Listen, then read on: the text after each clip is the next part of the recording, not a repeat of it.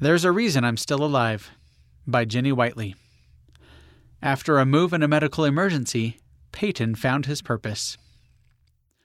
Elder Peyton Burke of Idaho, USA, stands in a trailer piled high with sandbags.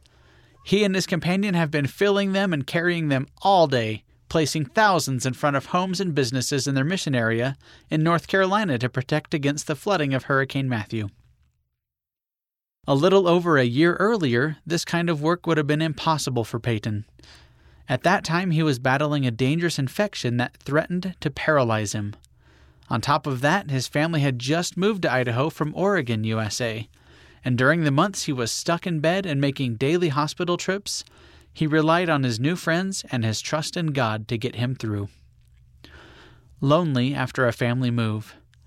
Just before Peyton's junior year of high school, his dad got a new job in Idaho. The family packed up everything and started the drive. It didn't really hit me until we started driving that we were actually moving, Peyton says. Then I really got scared.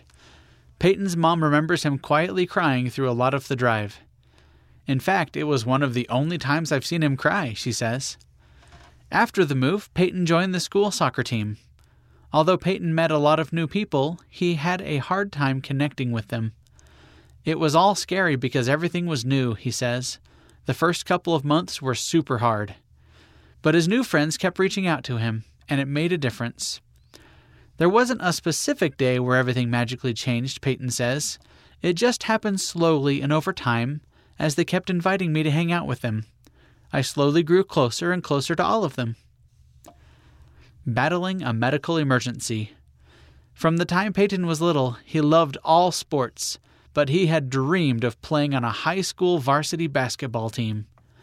Even though he didn't make the team at his new school, he decided to play on the junior varsity team to prove himself. Halfway through the season, Peyton noticed that his lower back began hurting, and gradually the pain got worse. For a while, taking a simple hot bath would relieve it. Then one morning, Peyton woke up in intense pain, and over the next few days he could barely walk. Finally, Peyton's mom drove him to the emergency room. The doctors gave him painkillers. After that, Peyton says, I thought things would return to normal soon. They didn't. After a scan, the doctor told Peyton that he had a rare condition called a spinal epidural abscess, possibly from a freak hit to Peyton's back during a basketball game. It was serious.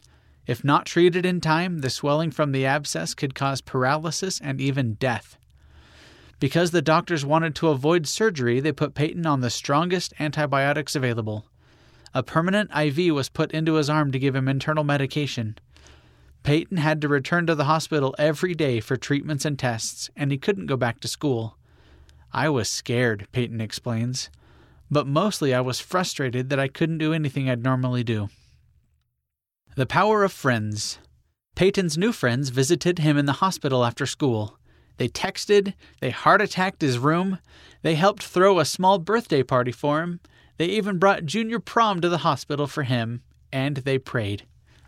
One of my friends, Ellie, would visit me pretty much every single day, Peyton says, and it was such a big help, strength, and source of joy to me.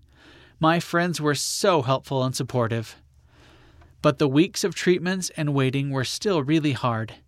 Peyton turned to the scriptures for comfort. One night, while reading in the Book of Mormon, he came across a passage that reached him.